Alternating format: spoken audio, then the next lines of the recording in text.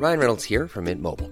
With the price of just about everything going up during inflation, we thought we'd bring our prices down. So to help us, we brought in a reverse auctioneer, which is apparently a thing. Mint Mobile Unlimited Premium Wireless. How to get 30, 30, bit to get 30, bit to get 20, 20, 20, bit to get 20, 20, bit to get 15, 15, 15, 15, just $15 a month? Sold! Give it a try at mintmobile.com/switch. $45 up front for 3 months plus taxes and fees. Promo rate for new customers for limited time. Unlimited more than 40 gigabytes per month. Slows full terms at mintmobile.com.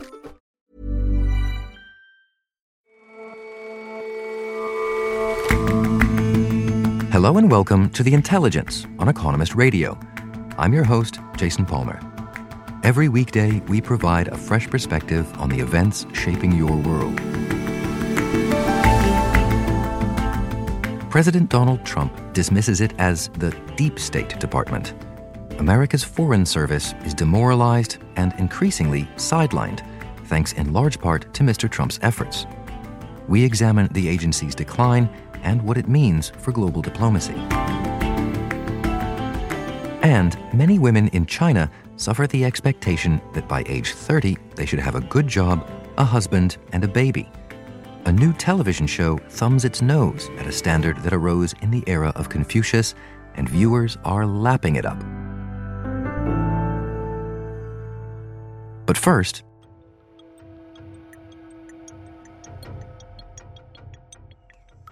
we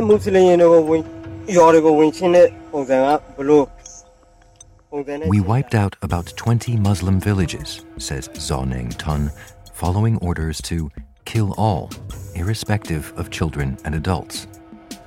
Private Tun says his orders came directly from a senior commander in the army of Myanmar.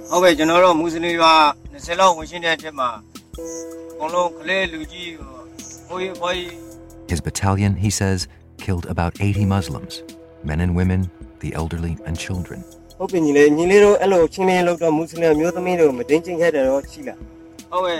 They also raped Muslim women.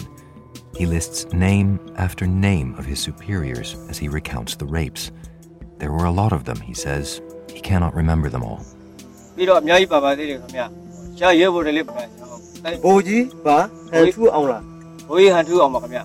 The emotionless testimony which emerged this week is haunting, shocking, but it's entirely in line with allegations that have been made for years against Myanmar's military. In 2017, the army went on a rampage in Rakhine State, home to the Rohingya, a Muslim ethnic minority. Stories emerged of soldiers burning whole villages to the ground after unspeakable violence to the residents. They came at 8 a.m. and hacked my husband to death. I witnessed this. They hacked him with a long knife. The army claimed to be putting down a Rohingya rebellion, that military abuses were just false rumors. But testimony from Private Tun and another soldier claiming similar orders from on high makes these horrific allegations harder to deny.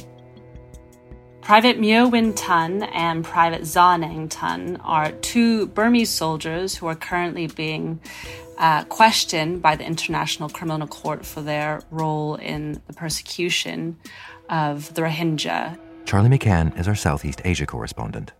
They say that they participated in the massacre of a number of Rohingya. One of them was involved in the rape of a woman, and taken together, they may be responsible for the killing of some 180 Rohingya. It's a striking moment because this is the first time that Burmese soldiers have openly confessed to the atrocious acts that were committed in 2017 in Rakhine State. And how have these confessions come to light? 2 videos have surfaced. In these videos, the soldiers recount the crimes that they say that they committed in 2017.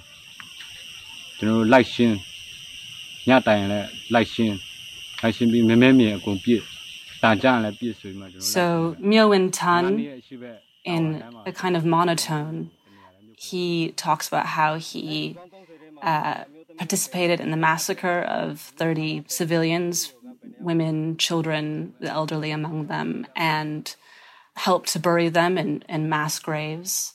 Zoneng Tun said that his battalion wiped out about 20 Muslim villages and that he stood sentry while his superiors raped several women.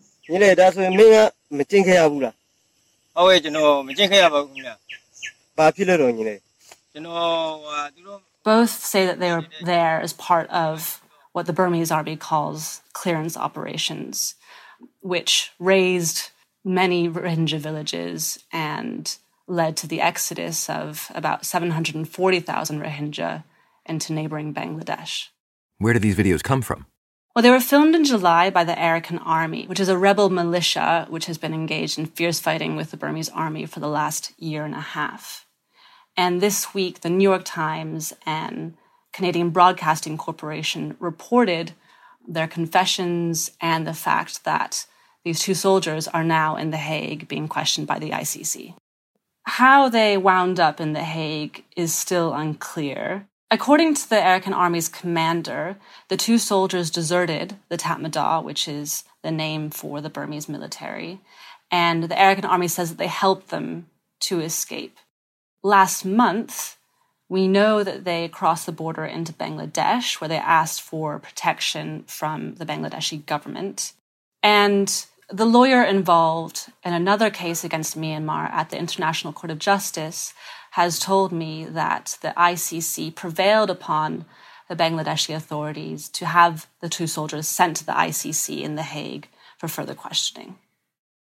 But allegations of this sort, about these kinds of atrocities, have been widespread since the campaign against the Rohingya started. Why is this so significant? The Burmese government did form a panel to investigate allegations of human rights abuses in Rakhine State in 2017, and it did conclude that war crimes had taken place. The Burmese courts have also convicted 7 soldiers for killing 10 Rohingyas in that period. But otherwise, the Burmese authorities have failed to properly investigate the accounts of human rights abuses gathered from fleeing Rohingya and have not punished nearly enough. The government maintains implausibly that any harm inflicted on civilians was neither orchestrated from on high nor systematic, but an unfortunate side effect of the army's pursuit of armed Rohingya rebels.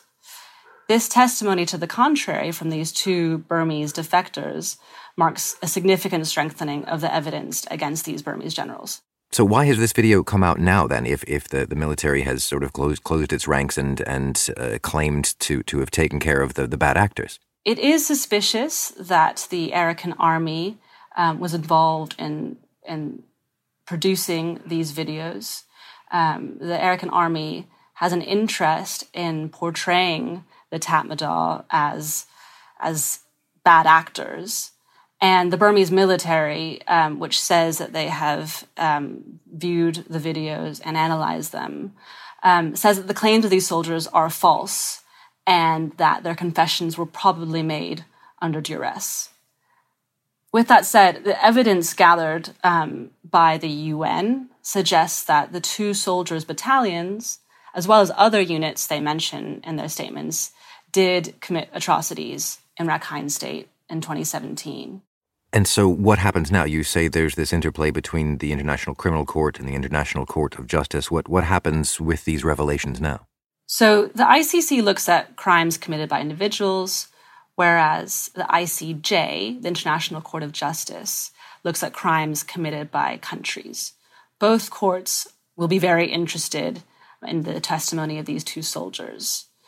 The difficulty with the ICJ case is that the prosecution will need to establish not just that widespread atrocities took place, in other words, that genocide took place, but that there was intent to commit genocide. The men's claims that in different parts of Rakhine State and under different commanders, they were both instructed to kill all Rohingyas. And they say that their commanders instructed them to literally exterminate the Rohingya. All of that points in the direction of genocidal intent, as Michael Becker, who is a lawyer who used to work at the ICJ, told me. So in that sense, do you think that these confessions will sort of turn the tide, that perhaps the military responsible will finally be held accountable? These 2 soldiers may well be prosecuted, and their testimony is going to help the lawyers attempting to bring these generals to justice. Whether the courts are able to actually enforce any conviction is very unclear. But the good thing is that Rohingya activists are hardened by this development. One I spoke to said that he was incredibly emotional when he saw the news, and that he hoped that this would lend a sense of urgency and momentum to efforts to bring these guys to justice. Charlie, thank you very much for joining us. Thank you, Jason.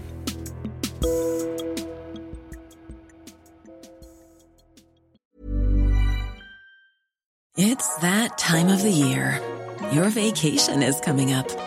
You can already hear the beach waves, feel the warm breeze, relax, and think about work.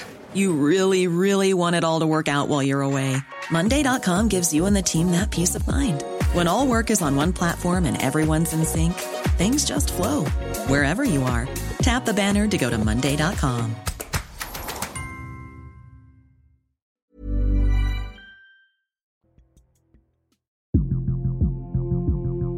The State Department is America's oldest federal agency, founded in 1879. But in recent years, its budgets have been cut and its diplomats denigrated by the president. The number of new applicants has slumped. Under your watch, the United States has faced setback after setback on the world stage, ceding leverage and influence to our stated adversaries. The current Secretary of State, Mike Pompeo, faced difficult questions in July from the Senate Foreign Relations Committee. This is your opportunity to defend your stunningly ill-conceived requests to slash the budget of our foreign policy instruments. Senior committee member Bob Menendez said state should be well-funded and more effective. And in the face of a global pandemic, when our scientists, our technology, and our diplomats should be leading the global response, we have instead taken a back seat and are witnessing the collapse of leadership both home and abroad. Mr. Pompeo defended his record, saying that on his watch, the department had taken a hard line on foreign policy challenges, notably those posed by Iran and China. We see the Chinese Communist Party also for what it is, the central threat of our times.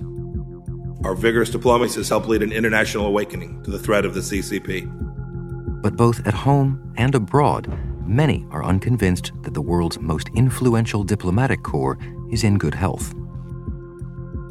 There's a growing number of people who are saying that the State Department really is in a state of crisis. Daniel Franklin is our executive and diplomatic editor.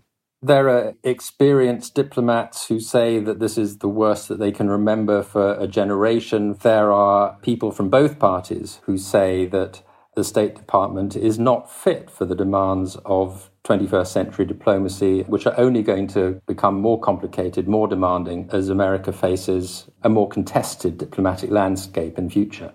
And so what are the effects of an out-of-date or a debilitated State Department? Well, first of all, you risk losing influence in the world at a time when other powers are being active, at times very aggressive, and that's certainly the case of China. You know, China has now overtaken the United States, at least by one measure, in a number of missions that it has around the world. We've seen with COVID-19, there are global problems that arise where America has in the past taken a lead, and this time round it's been found wanting. And that's the sort of area where diplomatic firepower can make a lot of difference. But this administration in particular doesn't have a lot of time, it seems, for the careful business of diplomacy. I think this administration has tended to view diplomacy as a transactional affair. There is a suspicion of the State Department. President Trump has referred to it publicly as the deep State Department, implying that its professional diplomats are out to undermine his policies. And often those professional diplomats feel undermined by their own administration and sometimes actually attacked by it.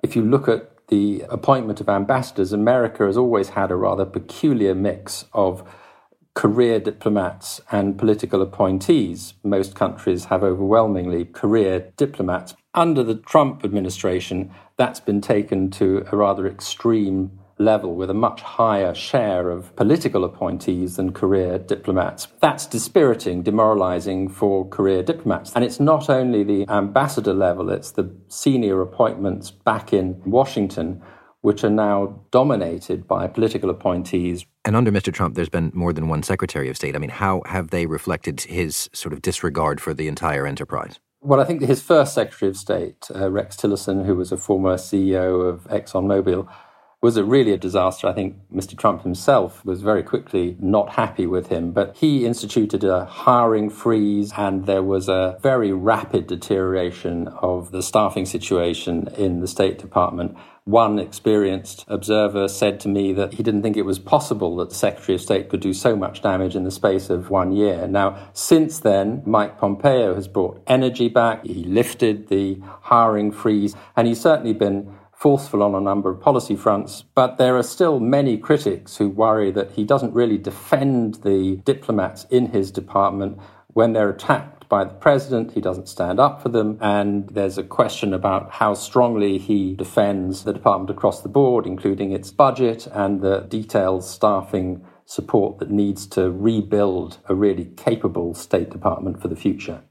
And to your mind, did the problems at the State Department start with the Trump administration, or are they more long-standing? These problems certainly didn't begin with the Trump administration. The preeminence of the State Department has been diminished by the multiplication of other agencies that have presence abroad, and particularly, I think, the growing importance of America's military posture and the dependence for America's sway in the world on military power. It got dramatically worse under the Trump administration. Even people from the military side of things say it's got out of balance. So what do you think needs to change? The State Department needs a lot of reforms. Clearly, the tone from the top is important. How committed the administration itself seems to be to having a diplomatic service that functions effectively. It probably needs more money. It probably needs more diplomats. But then I think the management of the State Department needs to have a good, hard look at the career structure. The career structure for diplomats is very outdated. It relies on the idea that you're going to have a 30 or so year career, that you'll wait for many years before you get a senior role. It doesn't really allow you to spend much time out for training. And the department also has a dismal record on diversity. There are only a handful of African American and Hispanic ambassadors, for example. And what's the effect, you think, of the outsized influence you mentioned of the military over policy? It's always going to be the case that America will want and need a very strong military force as part of its foreign policy posture. But there's a trade-off between military force and diplomacy. Jim Mattis, former Secretary of Defense, told Congress that if you don't fully fund the State Department, you're going to have to pay for me to have more ammunition. So it's very clear that diplomacy and military strength are part of a mix of foreign policy. And if you don't have proper and effective diplomacy, then you are inevitably going to rely more on the military side of things. And that's why some people think that America has got over-militarized and needs to reinvest in the efficiency of its diplomacy once again. Thanks very much for joining us, Daniel. Thank you, Jason. For a lot more analysis like this, subscribe to The Economist. To find the best introductory offer wherever you are, just go to economist.com/intelligence offer. There's a proverb attributed to Confucius that suggests, at 30, one must stand firm.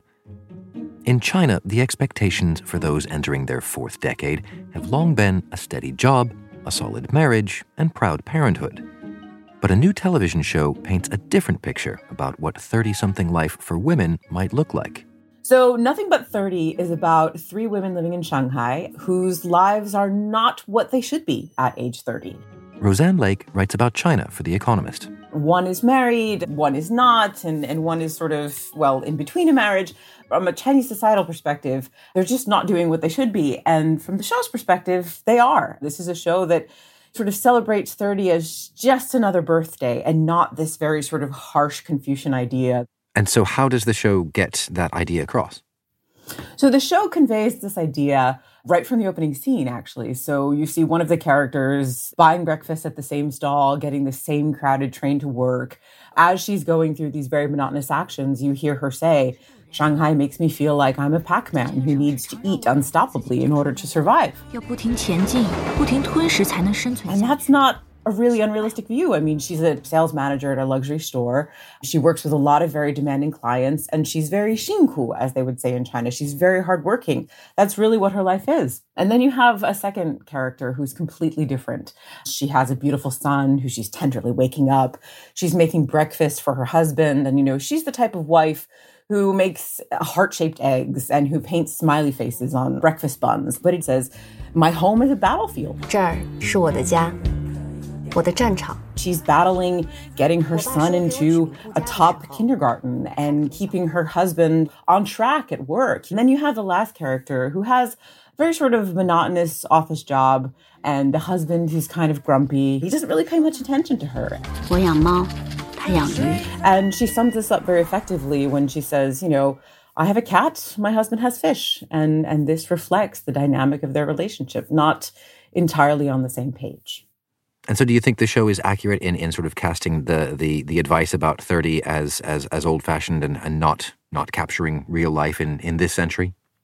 I really do. The show really does a good job of conveying a very convincing portrait of what they face with regards to their careers, with their relationships, even health, right? Fertility comes up as a question. With one of the characters, you go into a Chinese hospital and you see the queues and you understand that in order to get an appointment at an earlier date, you need to pay a bribe. And one of the other very strong elements in the show that I find to be very realistic is that of parents, the role of parents.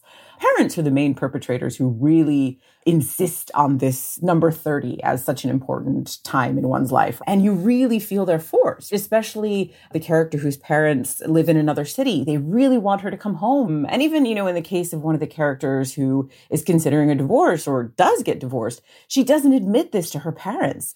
These things, this sort of, walking on eggshells and trying to be reverent to your parents, but also being slightly irreverent because you're trying to sort of honor your own wishes. And so how's it been received in China?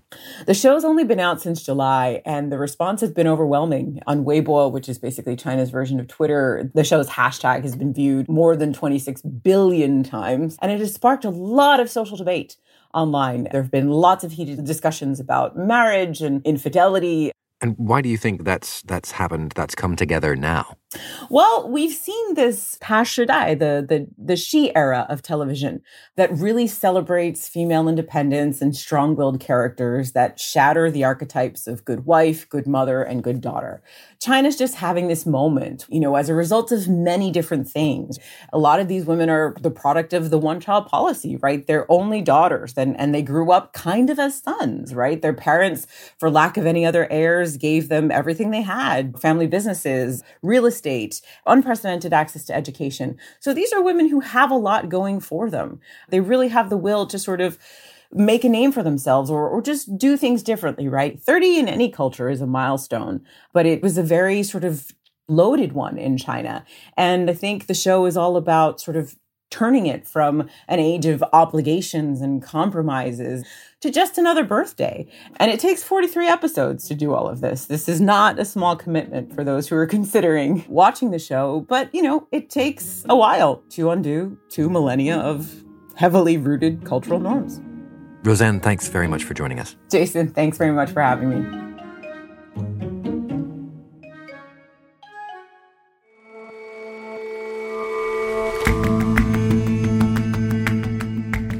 That's all for this episode of The Intelligence. If you like us, give us a rating on Apple Podcasts. And see you back here tomorrow.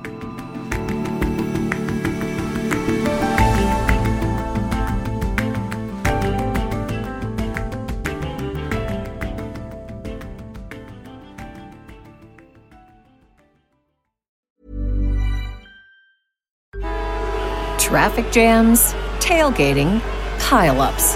Ugh, the joys of driving. How could it get worse? The federal government wants to have a say in what you drive. That's right. The Biden administration's EPA is pushing mandates that would ban 2 out of every 3 vehicles on the road today. Don't let Washington become your backseat driver. Protect the freedom of driving your way. Visit EnergyCitizens.org. Paid for by the American Petroleum Institute.